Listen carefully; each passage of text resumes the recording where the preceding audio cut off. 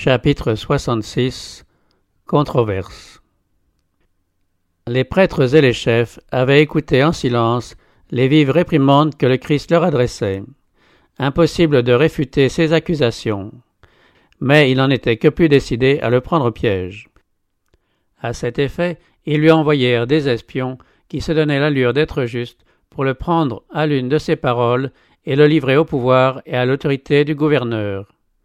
Au lieu d'envoyer les pharisiens d'âge mûr, que Jésus avait souvent rencontrés, ils dépêchèrent de jeunes hommes ardents et zélés, pensant que le Christ ne les reconnaîtrait pas.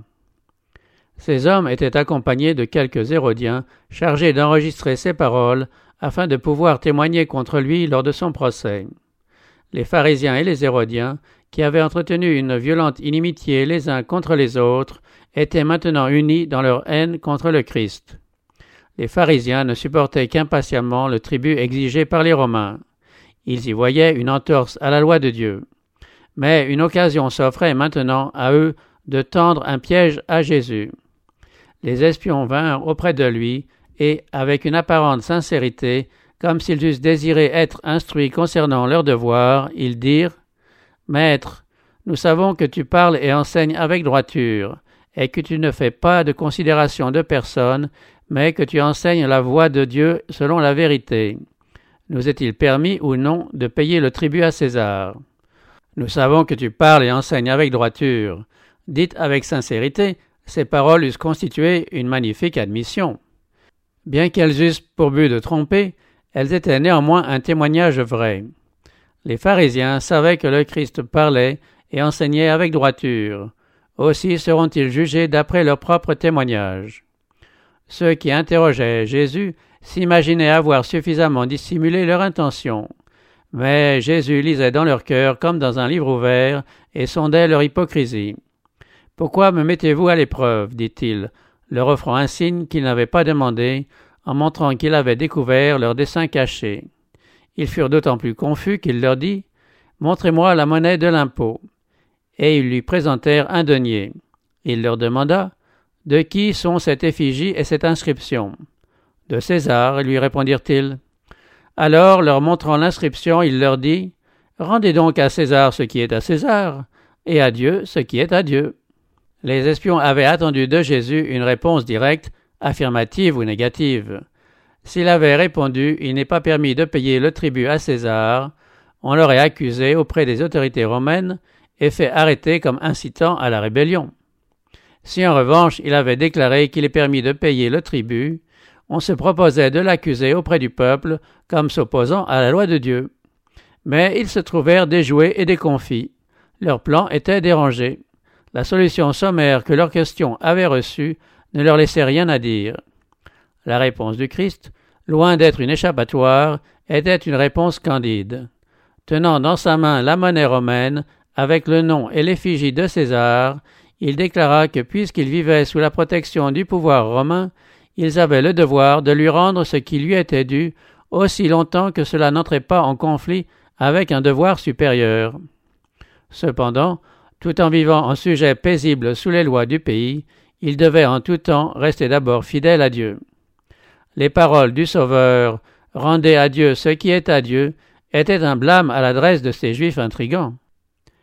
S'ils avaient fidèlement rempli leurs obligations envers Dieu, ils ne seraient pas devenus une nation courbée sous un joug étranger. Aucune enseigne romaine ne se serait levée sur Jérusalem, aucun gouverneur romain n'aurait commandé dans ses murs. La nation juive devait alors faire face au coup de son apostasie. Étonnés de cette réponse de Jésus, les pharisiens le quittèrent et s'en allèrent. Il leur avait reproché leur hypocrisie et leur présomption. En même temps, il avait établi un grand principe qui définit clairement les limites entre les devoirs de l'homme à l'égard du gouvernement civil et ses devoirs envers Dieu. Une question qui troublait bien des esprits avait été résolue. Dès lors, on s'en tint à ce principe si juste. Malgré le mécontentement de plusieurs, on voyait que le principe qui se trouvait à la base de la question avait été clairement établi et l'on s'étonnait de la clairvoyance du Christ. À peine les pharisiens avaient-ils été réduits au silence que les Sadducéens s'avancèrent avec des questions captieuses.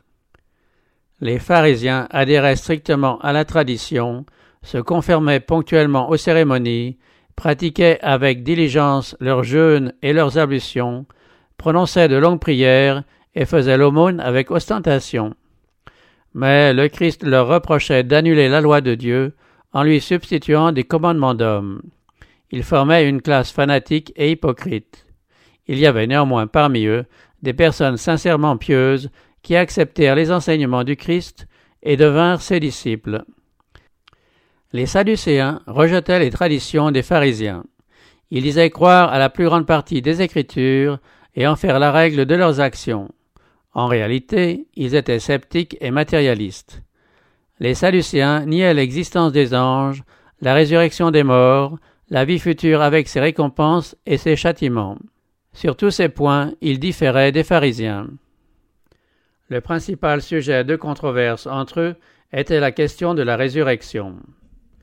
Les pharisiens croyaient fermement à la résurrection, mais leur vue sur l'état futur était confuse.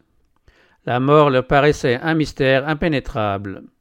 Leur incapacité à répondre aux arguments des Sadducéens provoquait de constantes colères. Les discussions entre les deux parties donnaient lieu à des disputes furieuses qui creusaient un fossé toujours plus large entre eux. Les Sadducéens étaient bien moins nombreux que leurs adversaires et ils n'avaient pas la même influence sur le commun peuple. Cependant, beaucoup étaient riches et jouissaient du prestige que procure la richesse. La plupart des prêtres militaient dans leur rang et c'est parmi eux que l'on choisissait habituellement le souverain pontife. Il était entendu toutefois qu'ils devaient mettre la sourdine à leurs opinions sceptiques. Compte tenu du nombre et de la population des pharisiens, les Sadducéens devaient leur faire des concessions doctrinales pendant qu'ils étaient en fonction. Mais le simple fait qu'ils pouvaient être élus à de telles fonctions conférait un certain prestige à leurs erreurs. Les Sadducéens rejetaient l'enseignement de Jésus. Ils ne voulaient pas reconnaître l'esprit dont il était animé. Son enseignement touchant Dieu et la vie future contredisait leur théorie. Ils voyaient en Dieu le seul être supérieur à l'homme, mais ils prétendaient que le gouvernement d'une providence et la prescience divine priveraient l'homme de son libre arbitre et le réduiraient en esclavage. Ils pensaient que Dieu avait créé l'homme, l'avait laissé à lui-même en pleine indépendance. Ils soutenaient que l'homme est libre d'ordonner sa vie et de diriger les événements, sa destinée étant entre ses mains. Ils refusaient à l'Esprit de Dieu la possibilité d'agir par des instruments humains ou des moyens naturels. Ils affirmaient néanmoins que, grâce à un usage convenable de ses facultés naturelles, l'homme pouvait s'élever et s'éclairer, que, par une discipline rigoureuse, il lui était donné de se purifier. La formation de leur caractère était influencée par les idées qu'ils se faisaient de Dieu. Étant donné qu'à leurs yeux ils ne s'intéressaient nullement à l'homme, ils n'avaient que peu d'égard pour autrui et ils vivaient désunis. Leur refus de reconnaître l'influence du Saint-Esprit sur la conduite des hommes les privait de son pouvoir. Comme les autres Juifs, ils se vantaient de leur droit de naissance en tant qu'enfants d'Abraham et de la fidélité avec laquelle ils se conformaient aux exigences de la loi. Le véritable esprit de la loi et de la foi, ainsi que la bienveillance d'Abraham, leur faisait entièrement défaut. Leur sympathie naturelle s'exerçait dans un cercle étroit. Ils pensaient que tout homme peut s'assurer le bien-être et les bienfaits de la vie. Les besoins et les souffrances d'autrui les laissaient indifférents. Ils vivaient pour eux-mêmes. Par ses paroles et par ses œuvres, le Christ attestait la présence d'une puissance divine, produisant des effets surnaturels, d'une vie dans l'au-delà, d'un Dieu, Père des hommes, toujours vigilant et préoccupé de leurs intérêts vitaux. Il révélait la bienveillance et la compassion divine qui se manifestaient puissamment dans ses actes pour condamner l'exclusivisme égoïsme des Sadducéens. Il affirmait que le Saint-Esprit agit sur les cœurs en vue du bien temporel et de la félicité éternelle des hommes. Il montrait combien on se trompe en comptant sur les forces humaines pour obtenir une transformation du caractère que seul l'Esprit de Dieu peut opérer. Les Sadducéens étaient bien décidés de discréditer cet enseignement. En discutant avec Jésus, ils espéraient lui faire perdre sa réputation, même si l'on ne pouvait obtenir sa condamnation. La résurrection fut le sujet choisi pour l'interroger. S'il leur donnait raison, il offenserait encore davantage les pharisiens. S'il les contredisait, ils avaient l'intention de ridiculiser son enseignement. Le raisonnement des Sadducéens se résumait ainsi. Si le corps futur, immortel, doit être composé des mêmes particules de matière que le corps mortel, le corps ressuscité doit donc comporter chair et sang et doit continuer dans le monde à venir la vie interrompue sur la terre. Dans ce cas, disait-il, les relations terrestres doivent être reprises, des mariages consommés entre mari et femme, tout devant continuer comme avant la mort, les infirmités et les passions de cette vie devant être perpétuées dans celle à venir. En réponse à leurs questions, Jésus souleva le voile qui cache la vie future. À la résurrection, dit-il, les hommes ne prendront pas de femmes ni les femmes de mari, mais ils seront comme les anges dans le ciel. Il montra combien la croyance des Sadducéens était erronée. Leur prémisse était fausse. Il ajouta, « Vous êtes dans l'erreur, parce que vous ne comprenez ni les Écritures, ni la puissance de Dieu. » Il ne les accusa pas d'hypocrisie, comme il l'avait fait pour les pharisiens, mais d'erreur doctrinale. Les Sadducéens se flattaient d'être les plus fidèles interprètes des Écritures. Jésus leur montra qu'ils n'en connaissaient pas la vraie signification. Cette connaissance ne s'acquiert que par l'illumination du Saint-Esprit. Il déclara que leur ignorance des Écritures et de la puissance de Dieu était la cause de leur confusion doctrinale et de l'obscurcissement de leur esprit. Il tentait de ramener les mystères de Dieu dans les limites étroites de leur raisonnement borné. Le Christ les invita à ouvrir leurs esprits aux vérités sacrées, capables d'élargir et d'affermir leur compréhension. Des milliers d'individus deviennent incrédules parce que leurs esprits bornés sont incapables de comprendre les mystères de Dieu. Ils ne peuvent expliquer l'étonnante puissance divine qui se manifeste dans sa providence. Ils repoussent en conséquence les preuves qui attestent cette puissance, préférant les attribuer à des forces naturelles qu'ils comprennent encore moins. La seule clé ouvrant les mystères dont nous sommes entourés consiste à reconnaître partout la présence et l'action divine. Il faut que les hommes reconnaissent Dieu en tant que créateur de l'univers, qui commande et qui exécute toutes choses. Ils doivent avoir une vue plus large de son caractère et du mystère de ses agissements.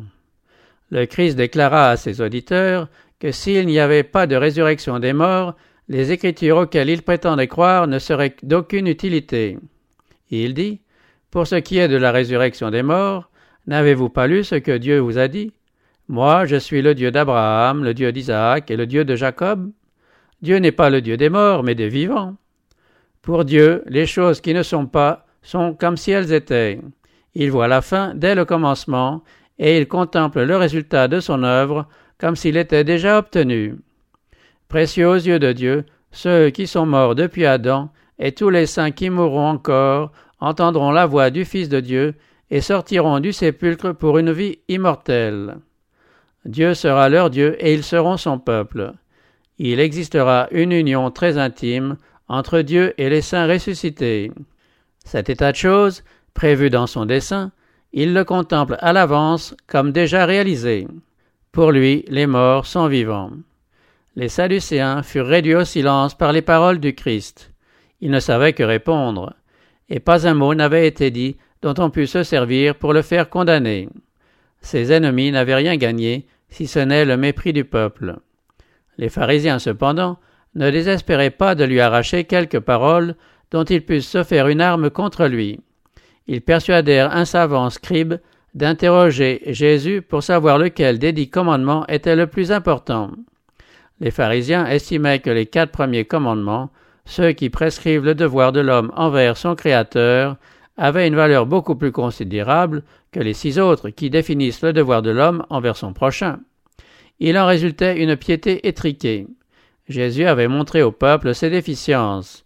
Il avait montré la nécessité des bonnes œuvres, l'arbre se reconnaissant à son fruit. On l'avait donc accusé de placer les 6 derniers commandements au-dessus des 4 premiers. Le légiste s'approcha de Jésus avec cette question directe, « Quel est le premier de tous les commandements ?» La réponse de Jésus fut tout aussi directe et péremptoire. « Voici le premier. Écoute Israël, le Seigneur notre Dieu est l'unique Seigneur. et tu aimeras le Seigneur ton Dieu de tout ton cœur, de toute ton âme, de toute ta pensée et de toute ta force. Le second est semblable au premier, dit le Christ, car il en découle. Tu aimeras ton prochain comme toi-même. Il n'y a pas d'autre commandement plus grand que cela. De ces 2 commandements dépendent toute la loi et les prophètes. Les 4 premiers commandements se résument dans le grand précepte « Tu aimeras le Seigneur ton Dieu de tout ton cœur ». Les 6 derniers sont inclus dans cet autre « Tu aimeras ton prochain comme toi-même ». Ces 2 commandements expriment également le principe de l'amour.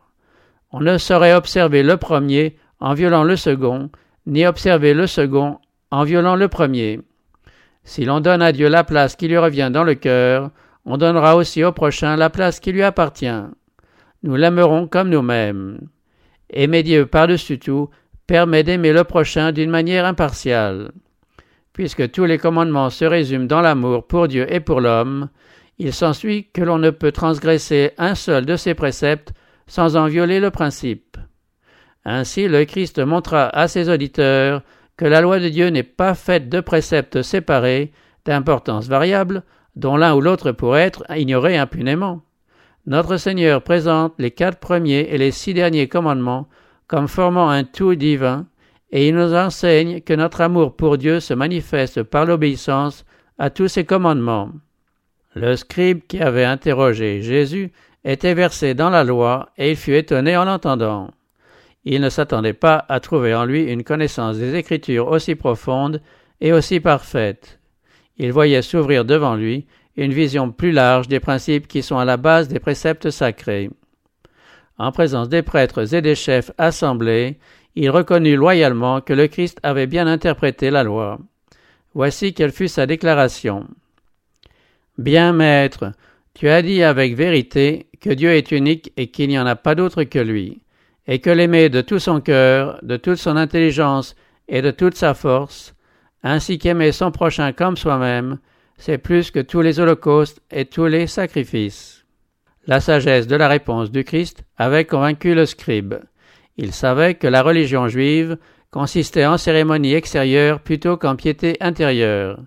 Il était conscient de l'inutilité des simples offrandes cérémonielles et de l'effusion du sang en vue de l'expiation du péché en l'absence de la foi. Aimer Dieu et lui obéir, avoir pour l'homme une considération désintéressée, lui paraissait valoir plus que tous ses rites. En se montrant si disposé à reconnaître la justesse du raisonnement du Christ, et en donnant une si prompte réponse devant le peuple, cet homme manifestait un esprit entièrement différent de celui des prêtres et des chefs. Le cœur de Jésus prit en pitié ce scribe honnête qui avait osé exprimer sa conviction en dépit de la désapprobation des prêtres et des menaces des chefs. Jésus, voyant qu'il avait répondu avec intelligence, lui dit « Tu n'es pas loin du royaume de Dieu. » Ce scribe n'était pas loin du royaume de Dieu, puisqu'il avouait que des actes de justice étaient plus agréables à Dieu que des holocaustes et des sacrifices. Il avait encore besoin de reconnaître le caractère divin du Christ et de recevoir par la foi en lui la force nécessaire pour accomplir des œuvres de justice. Le service rituel n'avait de valeur que si une foi vivante le rattachait à la personne du Christ. La loi morale elle-même manque son but si elle est comprise indépendamment du Sauveur. Le Christ avait montré à maintes reprises que la loi de son Père allait plus loin que la lettre des commandements. La loi recèle le même principe qui est révélé dans l'Évangile. La loi enseigne à l'homme son devoir et lui montre ses fautes. C'est au Christ qu'il faut regarder pour obtenir le pardon et la force d'accomplir ce qu'elle réclame. Les pharisiens s'étaient rapprochés de Jésus alors qu'il répondait à la question du scribe. Il se tourna maintenant vers eux et leur posa à son tour une question. « Que pensez-vous du Christ? De qui est-il fils ?» Cette question allait les obliger à exprimer leur conviction au sujet du Messie. Le regardait-il comme un simple homme ou comme le Fils de Dieu? Ils répondirent en chœur « de David ». C'était en effet le titre par lequel la prophétie avait désigné le Messie. Alors que Jésus manifestait sa divinité par de puissantes opérations, guérissant des malades et ressuscitant des morts, on s'était interrogé « N'est-ce pas le fils de David ?» La femme syrophénicienne l'aveugle Bartimée, beaucoup d'autres avaient imploré son secours. « Aie pitié de moi, Seigneur, fils de David !» Alors qu'il chevauchait en direction de Jérusalem, on l'avait salué joyeusement. « Hosanna au fils de David ! Béni soit celui qui vient au nom du Seigneur !» Le même cri avait été jeté par de petits enfants dans le temple. Mais beaucoup de ceux qui appelaient Jésus le fils de David ne reconnaissaient pas sa divinité. On ne comprenait pas que le fils de David était en même temps le fils de Dieu.